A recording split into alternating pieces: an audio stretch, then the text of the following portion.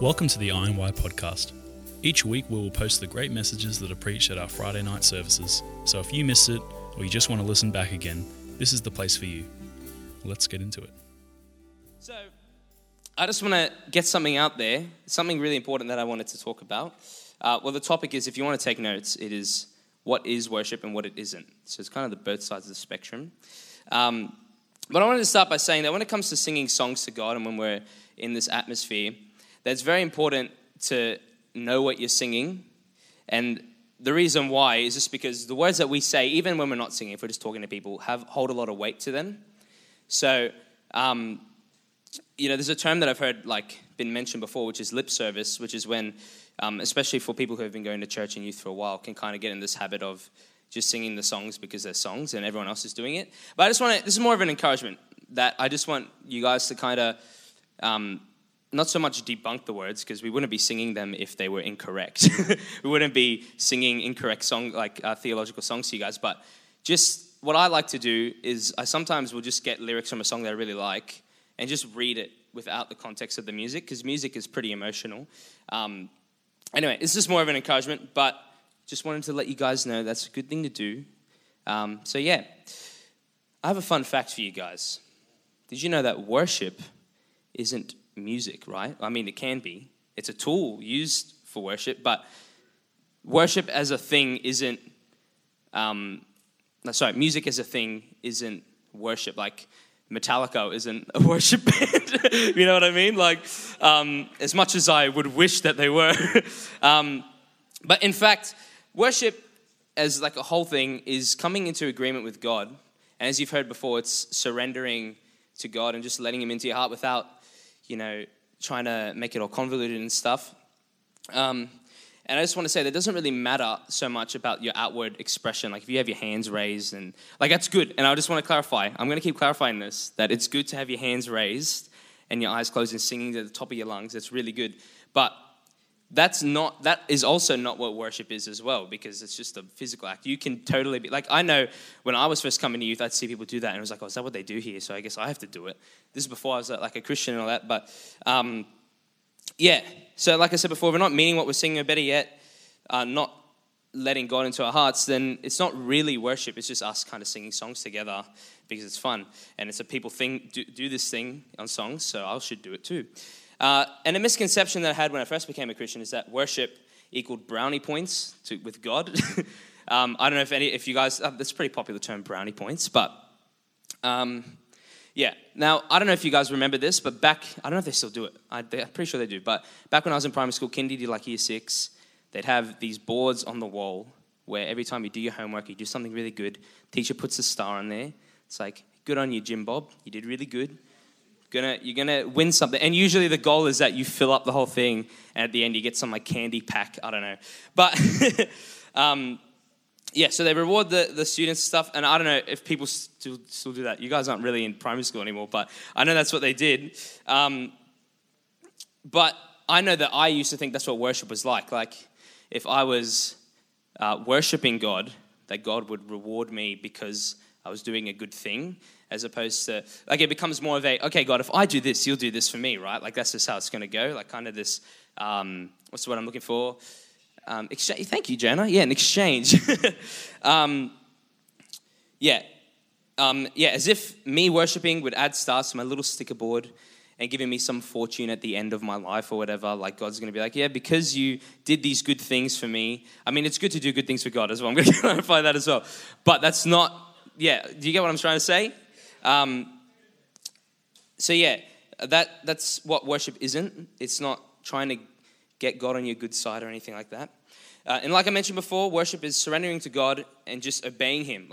You can literally worship God by washing the dishes, and just being not angry towards your parents because they made you wash the dishes or anything like that. You're just you know what? I'm going to honor my parents because that's what God tells us to do as well. Honor your parents. So that's obeying him. Worship. Wow, it's just this whole thing. I just want to pull from 1 Corinthians 10:31. You probably heard this scripture a lot. Thanks, Matt. I really appreciate the support. So whether you eat or drink, or whatever you do it all for the glory of God. And that's, I don't know if you guys would have heard that in school, depending on what school you go to. But it's a really like important scripture, I think, and I believe as well, because it kind of, I think we can make worship really confusing, and we can kind of just make it all about like, oh, I have to make sure I do this and that. But it's literally just, if it glorifies God and you're surrendering to God, you're doing good. You're doing good. You are worshiping. Now I'm going to get a little more deep, and I don't know how strict we are on time at the moment, but a little thing that I was thinking about is that it's really good to know things about God, read your Bible, learn about him, very important. But sometimes we just need to simplify it and just know God for who he is, as opposed to the ideas that we have about him, right? And it's just getting the fact that God is an all-loving, all-knowing God that made you out of love, and all he wants is just a relationship with you. He doesn't, he wants you to live a good life, but he's not going to, belittle you because of things you've done in the past or things that you would probably do now, because that's not the type of God he is. He's not he's a loving God. He's a loving God. And he wants to know you personally, and all you can do is surrender your heart to him. And I've said that word surrender a lot. It's very important. If you guys, I don't know if anyone knows Glenn Gorian, but if you haven't written anything down, I want you to write down that word, surrender. That's all I want you to get, all right? I hope, I'm glad today some people got that. And that can actually lead us down a spiral of like when we watch other people, like I don't know if you guys have ever done this. I know I have in the past, where like praise and worship is going on, and you're just standing there looking at what other people are doing, and you're like, wow, that person's got their hands raised, like they must be so in tune with God, like they must love God so much. And you see someone like standing there like not doing anything, and you're like, oh, they must just not love God at all. And then it kind of becomes this thing of like, if you see people who you believe know so much about God, then you'd be like, oh, well, I don't know anything about God, so I can't do that, I can't worship. And then you see people who are just like chilling, and you're like, oh, it becomes like, let me finish. I'm going too quick. If you see someone just chilling, not really doing much, then you can get in this idea that I know more than God, so therefore I can worship him better than you. You know what I mean? But that's not what God intends for us in worship. It's not about a competition. And he doesn't so much care about the outward expression, but like I said, that is good. If your intent is about a heart thing, right? If your intent is right, then that's what he really cares about. It's more the intent. And like I said, it's what your heart says about like who he is, as opposed to some idea that you have of him, like the truth about God, how he just loves you, right? And that can like change your thought process like crazy.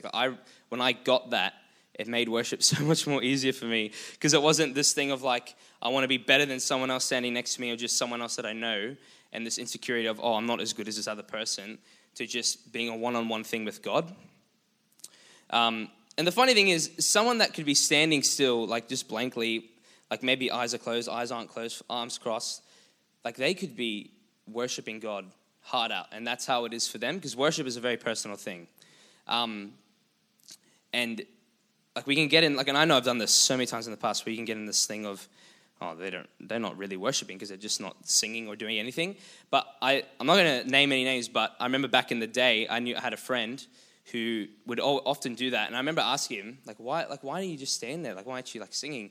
And then he said that exact same thing to me. He's like, well, worship is a really personal thing, and it's not so much about how you look when you worship; it's about your heart. And I was like, dang, you got me. I want to reiterate again: raising your hands, closing your eyes, and singing loudly is good. If your heart is right, it's good. I'm trying to do thumbs up, but my hands are both occupied. Both my hands are occupied, so it makes it pretty difficult. You can be standing still whilst believing and knowing that you are in the presence of God, and get the best worship experience of your life, just because you're like, God, I'm here to hear from you. I'm not like just here to give thanks to you. And like I said before, worship is a very personal thing, and it can also be it can be a seasonal thing too. Like during praise and worship time, you might be thanking God like the whole time for things that he's done and all that. And then there may be times where you're asking God for help because you just feel desperate for him.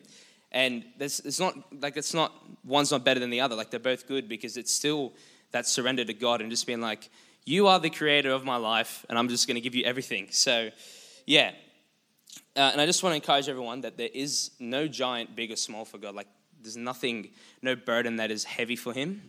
And if you ever feel like in worship, like you can't, And I know like I keep pulling back to but I just want to make it personal. I want to be real with you guys that I would get in this thing of because I'm upset or because I think I'm not good enough, that I'm not good enough for God, and would make like I just wouldn't do anything. I wouldn't participate in worship and stuff because I felt like God wouldn't love me because of the way I am. And that's not true. Like it's not true at all. Like he loves you just as you are.